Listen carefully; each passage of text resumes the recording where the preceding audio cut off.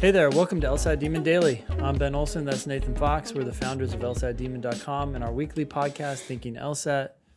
We have another email here from Carol. Yep. Carol says, "Hi, Ben and Nathan. Thank you for all you do.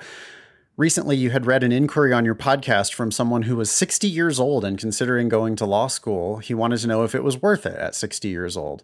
I would like to make you aware of a growing movement being addressed by colleges to accommodate older individuals in this pursuit.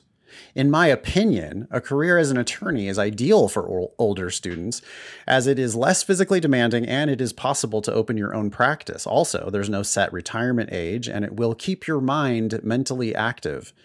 I agree with your advice that ideally you should not pay for law school. It appears that many institutions such as Stanford, Harvard, and Notre Dame are part of this movement. I'm not willing to buy a movement yet. But we do have a money.com article about older Americans returning. The headline is why more older Americans are heading back to elite colleges. Okay.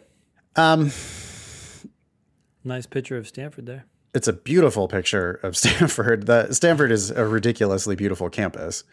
That's where my parents got married. On campus at Stanford? Yeah, at that church, at that chapel. Yeah. It's a spectacularly, beautiful place. Ben, you and I come from extremely different backgrounds. Yeah. Anyway, I read this article. It's about Stanford University's new Distinguished Careers Institute, DCI, designed for people who want to follow more than one career path in their lifetimes and who want to go back to a college setting for more training. Yeah. It's at the forefront of a new movement for universities to look beyond typical 19-year-old undergraduates. But what actually is it? Just read down a little further. DCI is similar to a Harvard University Advanced Learning Initiative launched in 2009. Both are one-year programs that focus on elite C-suite leaders looking to transform the second half of their careers, and both are expensive. DCI costs $60,000, not including housing. Tuition and other costs of the Harvard program are similar. And I gotta say, it looks to me like a revenue grab. It looks to me like, hey, we got lots of real rich folks around Palo Alto and Cambridge.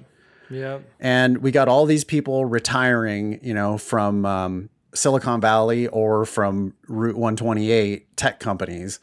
Yeah. And we can we can let these people come back to Harvard or come back to Stanford. Maybe they never were at Harvard or Stanford in the first place, but the important thing is they're rich and they can pay cash for these ridiculous degrees. And, you're coming and you're having an experience on campus. And if you're 70 years old and you're a billionaire, it's well worth it. Or let's say you're 70 years old and you've got $10 million. It still might be worth it, right? To go spend a year on campus, and it might be a super great adventure for you to go hang out on campus for $60,000 a year. But is this actually like starting a second career for anybody, or is this?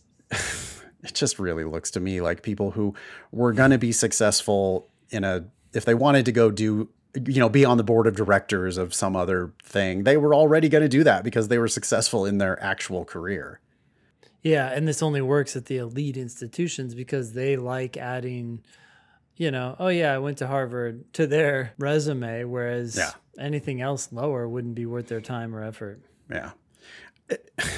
I am not optimistic about 60 and over going to law school. I don't think that is in general a good plan. Like, it's not something that I'm excited about. I'm not out here doing a PSA like, hey, 60-year-olds, you should sign up for LSAT Demon because it'll be good for you to go back to law school. I mean, I really don't think that that's a good idea. I think that legal practice is largely miserable. I think that there's much better use of your time and money in your golden years. I don't know. Am I being too negative about it? You got to get a return on that investment. So if you are older, if you do go to law school, you've got to go for free. If you do, I mean, but like, Carol, are you a former C-suite executive who it's going to be nothing to you to write a check for $60,000?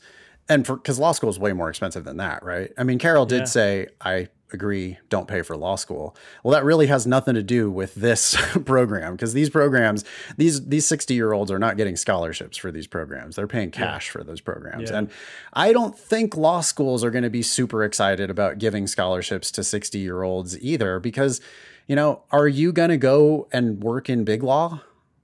Are you going to make a shit ton of money and donate a shit ton of money back to the school?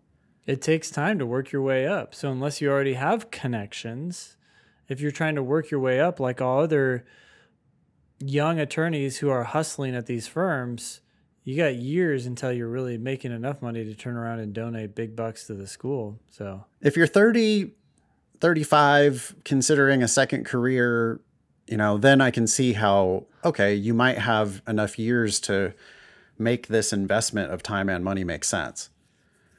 But, most people aren't going to practice law until they're 90. So if you're 60, I think you got to really look close at that return on investment.